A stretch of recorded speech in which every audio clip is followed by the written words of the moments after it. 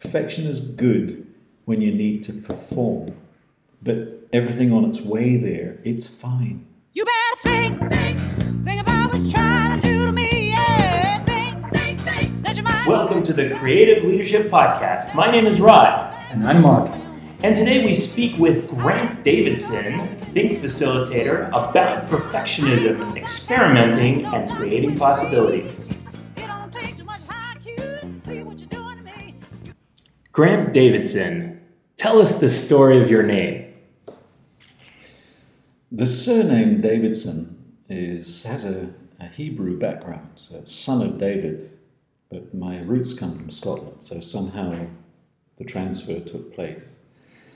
And Davidson was part of, funnily enough, the clan world in Scotland, but it belonged to the Macphersons, so where that tie-up is, I'm not quite sure either, but they've kind of shared an allyship.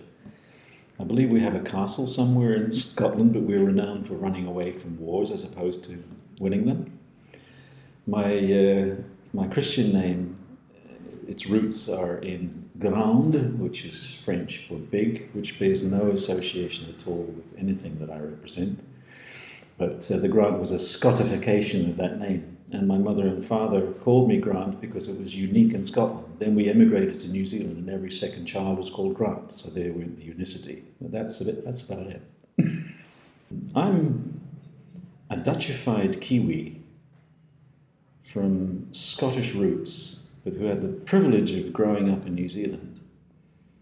Then I chose for industrial design as a direction, so I'm a trained industrial designer. In the meantime, because of all the experience that I've had, I've discovered that I'm an amorph being who represents a certain amount of business acumen, strategic big picture, strategic marketing, how innovation works. So I would sell myself as someone who represents the innovative edge, creative strategies, and inspired coaching.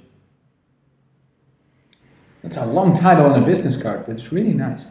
Well, my business card actually says Just Grant. And of course, the quip on that is it's highly scalable. So why is it that you do what you do? And can you give us 3 short reasons? You want short? Bullet points. I've found a way to give back to younger people in a meaningful way everything I've learned. I've found in the same way a way to regenerate my energy like I have never had it before. So it's like fountain of youth discovery. And the other thing is that I am learning pretty much as I'm giving nowadays through doing what I'm doing at Think. That's why I do it.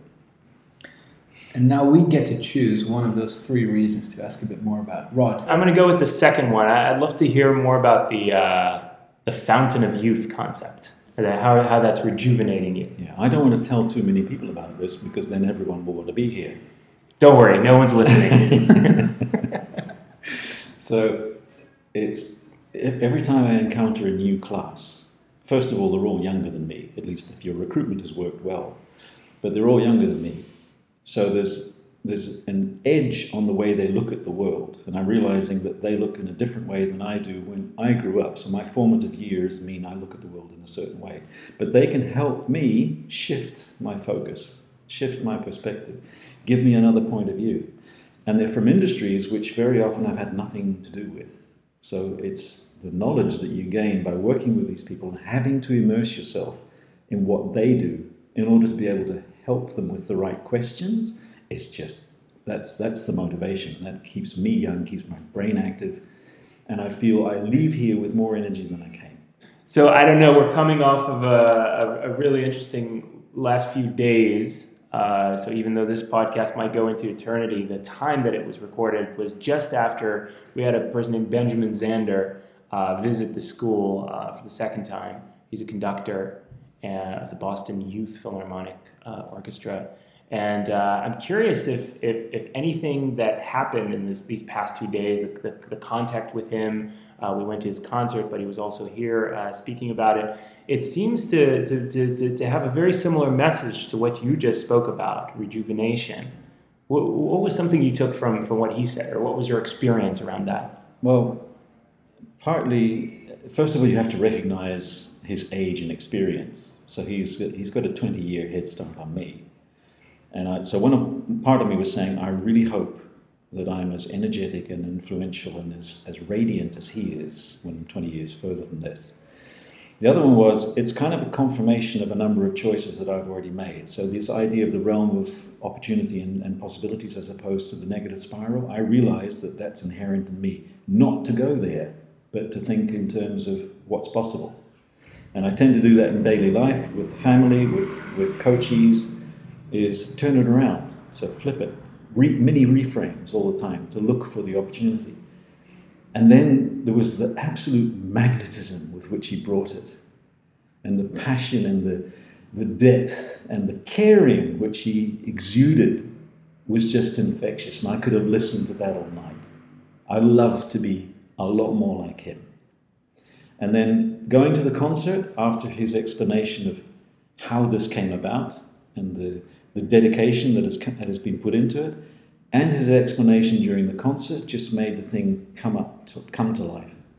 And I had the opportunity to sneak up into the balcony without telling anybody, and I got a 3D sound of this concert at Mahler. And I have never enjoyed a symphony orchestra that much, just purely because you knew more about how it happened. So yeah, great experience. And what was it that, after that, is there now something that you think you're going to do different? I think the image of the downward spiral and the realm of possibilities, that image is so ingrained now in my eyes that I will refer to that in a much, much stronger way. And what made it? If you say, I'm usually very much in the realm of possibility. I am usually the one who finds it easier to reframe negatives into positives. What made that come about? Looking back, I'd say that someone who chooses for design truly, so I didn't know about design until someone put a flyer in front of me and said, maybe this is something for you. Because I was looking for either civil engineering or architecture or stage building as where I could work. But this was like on target, in the bullseye. And the more I took it, I realized my DNA is about going into somewhere with a blank piece of paper and being totally open to the problem of the other.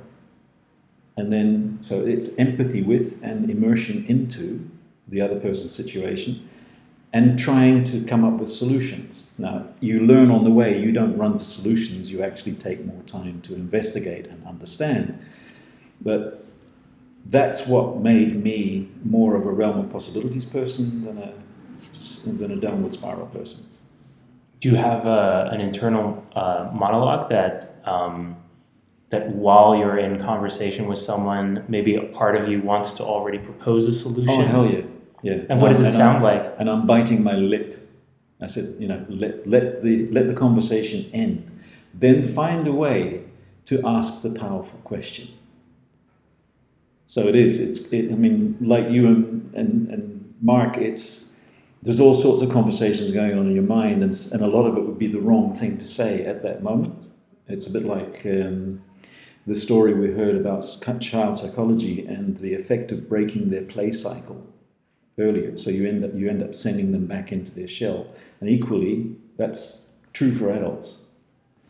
And there's a certain hunger to be able to sketch a context and be understood.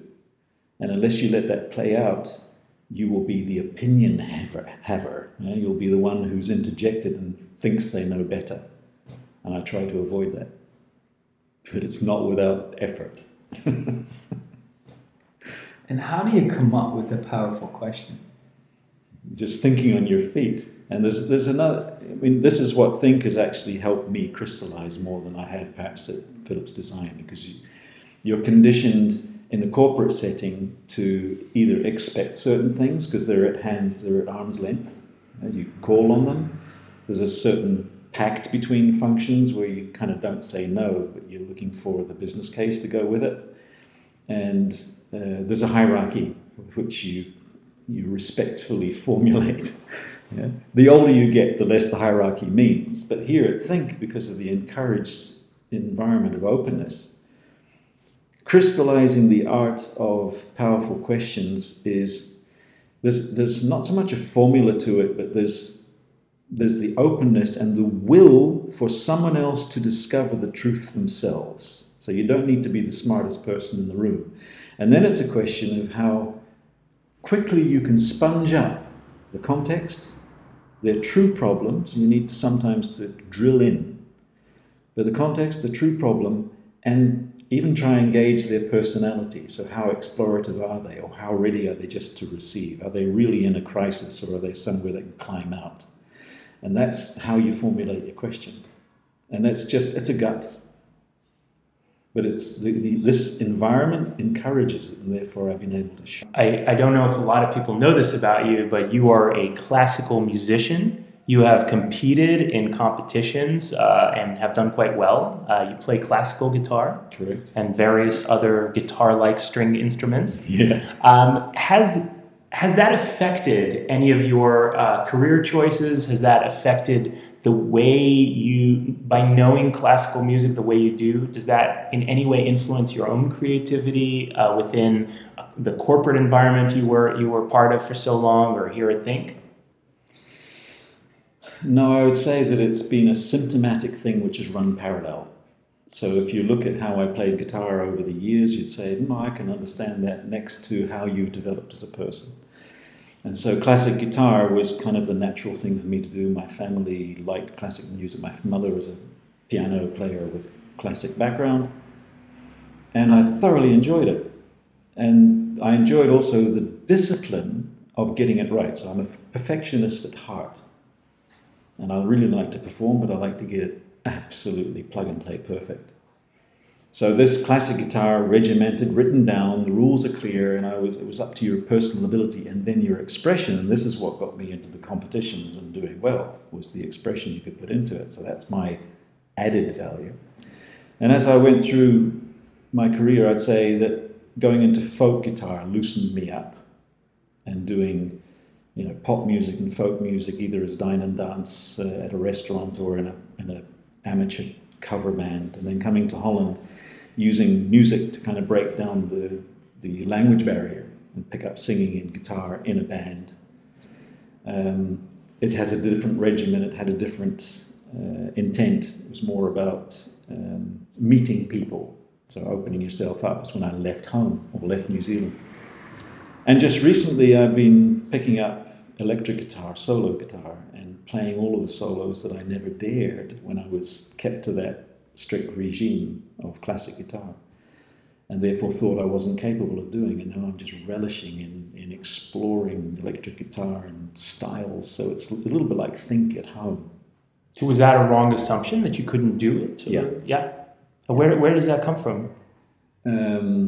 I think it comes from the perfectionism, afraid of making mistakes. Yeah. So when I was behind the guitar, or as doing design at Philips when I first arrived there, I was looking around. So what are the norms, and then complying with it, and then putting my expression on top of it, and that was what's making the difference. Whereas now I'm prepared to even say, let's throw the norms out of the window and rethink this thing. So we have a little document, I think it's called The Way We Work, and there's all these tensions in there. And one is, we strive for perfection, while we know that we're always in beta. So this resonates a lot with me. And I'm thinking, what are practical places or moments where you feel that these things really start to compete? Where you feel that on the one hand, we want to serve amazingly well and deliver a product that's stellar and outstanding. And on the other hand, we're still innovating and trying to get things right. Well, first of all, on a personal note, so my own journey was to tussle with, do I have enough knowledge of the content and the way of working of Think to actually stand in front of a group of people and pull it off, to be convincing? And I realized that's just taken time, and you can't speed that up more than your brain can take. But the more I've got used to it, then it starts to loosen up and it becomes innovative on the spot. So you have to be so athletic to sense the room and understand what the needs are and adapt, that fortunately the modularity of the content allows that. I mean, you can pull in so much, you can redirect, or you can add a little bit of source and then discuss it afterwards. So it's not about asking for permission or forgiveness, but it's about registering the change or the experiment. As then on the bigger note, I'd say that I can see and feel the dilemma of needing to institutionalize something so that it's repeatable. On the other hand, keep stead with a societal change in which think could play a huge role and therefore needs to evolve. So there's the need and the urge to innovate on one side, and the other one is to codify and make repeatable what's working. It's not a dilemma which is strange to any company, but that's what I can feel, and I'd love to be a contributing factor in helping that forward. I know that you've been involved in co-creating articles about leadership and just definition of creative leadership. I'm curious, what is your current take on it? I think the key when I was doing this, because I didn't know what the definition would be, I had an inkling, and then talking with Menno to start with, but then everybody in Think to kind of gauge where Think is and where it's going and what differentiates it from other things. And to me, in the whole chain of leadership typologies through the years, it's been maturing very nicely.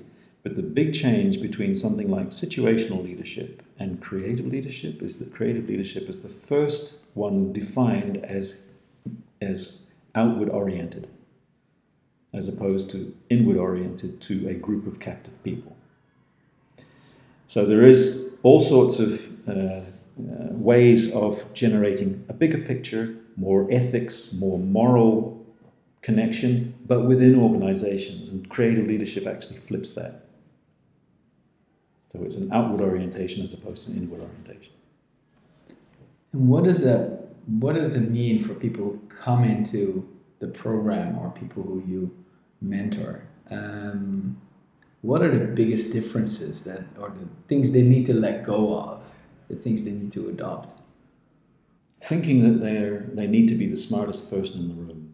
So it's the good thing about the program, and it's something that we have to discuss as to what form does it take from now on, having had a few lessons in the last couple of classes, is that the group work is actually quite fundamental to the program. So finding a way of including group work with a meaningful topic along with their individual track, you should not lose that. And it's the fact that, oh goodness, look at the competence in the room, look at the breadth of the network, look at the kind of leadership issues that I ran into just by working with a group of 3 on something that we might know little about. These are all worth gold. And I think that what we're not lacking too much is their personal drive, and very often their mission stands. The vehicle that they bring in, I'd say 50% of the time flips. So we've just got to cope with that. And the group work brings them together in a way which they probably have never encountered, but it's a safe way of doing it because they're all halfway through at the top of their game. They're mid-career professionals, which I think is a good moment to pick them for Think as a program. And then with all these learnings, what would you say to your 40-year younger self? So if I was able to write a letter to myself, it would be indeed to impart some of, let's call it wisdom or life experience, just to kind of give someone a fair head start. So don't get worried about this, don't get worried about that, but just relax and think in terms of possibilities. Perfection is good when you need to perform, but everything on its way there, it's fine. It's fine. You can make mistakes, and you can, so how fascinating is a brilliant lesson. That would be my main That'd be the big part of the epistle. And since we're going a bit into the past, so we actually use your story around the MRI machine as an anecdote, getting people ready to create a creative question. And I'm curious, one of the elements of the story is that you, together with your team at Philips, went out and did some sensing work around what was needed. Did you call it sensing? What was it like in those days? No, it wasn't called sensing, but really that's semantics. So the way it's defined here is exactly what it was at Philips, only it had to be not watertight, but totally robust, because you're basing massive business decisions on this. So if you talk about stakeholder engagement, you talk about user empathy, you talk about user portrait, all of that happened synchronously for every stakeholder in that game. So in the case of the MRI, it was patients, loved ones, it was the kids, it was the radiology specialists, it was the nursing staff, it was the administration, it was the hospital management. And they all have their interests, and unless you have the diligence to actually map that out, you will miss half of it. So you're looking for where does communication break down? Where do interests start to conflict with each other? And you can only do that by diligent research. Call it sensing. It has many phases. It can be totally quantitative, but most of what we did was qualitative in following people, getting them to write homework, then checking indeed if they did what they said. So it's all the models that we've got here all at once. Is that your favorite tool that we teach here, I think? Which one was that? The one that starts with your anecdote. Which is a long way around saying, what is your favorite tool? The one which had the most power for me coming here was Reframe. Because it suddenly made repeatable what I was doing implicitly. It's part of my character is to think laterally and joke and make humor and look for the extremities. But to actually navigate anybody through that process, make it enjoyable, and then they go, oh, wow, hadn't thought of it that way. It's a transformational experience. So there is structure in the madness, yeah. Both in your example of sensing and yeah. doing your diligent homework, as in coming up with a reframe belief, yeah. Which is my bridge to our structure in the madness, which is our lightning round. So our first question is whether you have any recommendation of any type of cultural experience. It could be a museum, a book that meant a lot to you, a movie, music of any sort, something that you would recommend for someone listening to this. There are two extremities which come to mind. One was the Drift exhibit at Stedelijk, which I thought, if you consider that long enough, either you go crazy, so it challenges your ethical barriers, or it gives you such inspiration that it brings you to another plateau. So that kind of work, I think, is tremendous. So this is the Studio Drift exhibit at the Stedelijk Museum, which is going on until the end of August 2018. 2018. And the second one is, it's the final day, the final evening concert of hardcore festivals.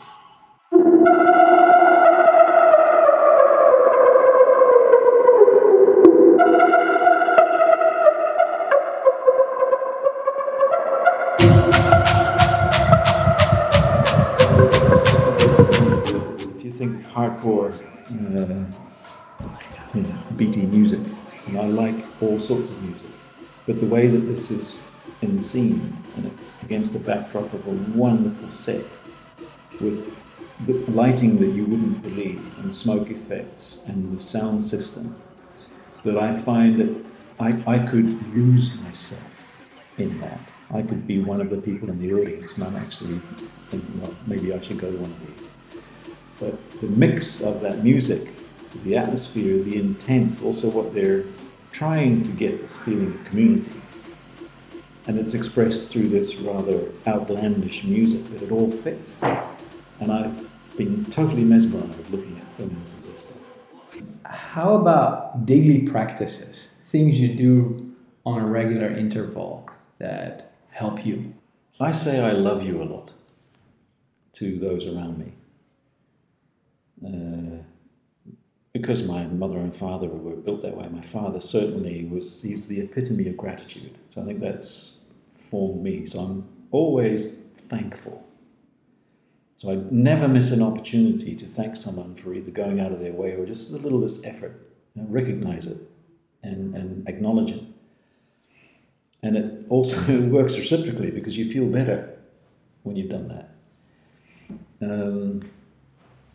And then it's, positive thinking, perhaps the wrong word, but it's this idea of the realm of possibility. So I'm continuously, if I overhear something, I said, oh, but you could.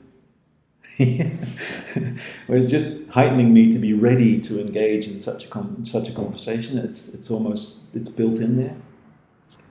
And that, it does affect the way you unpack your bag, the way you look into your computer, the way that you organize things, the way you pick up a telephone. It's all based on that. Thank you very much, Grant. It's a pleasure. You better think about what you're trying to do to me. This has been the Creative Leadership Podcast. My name is Rod. And my name is Mark. Thanks for listening. I didn't even know you came to me in too much good.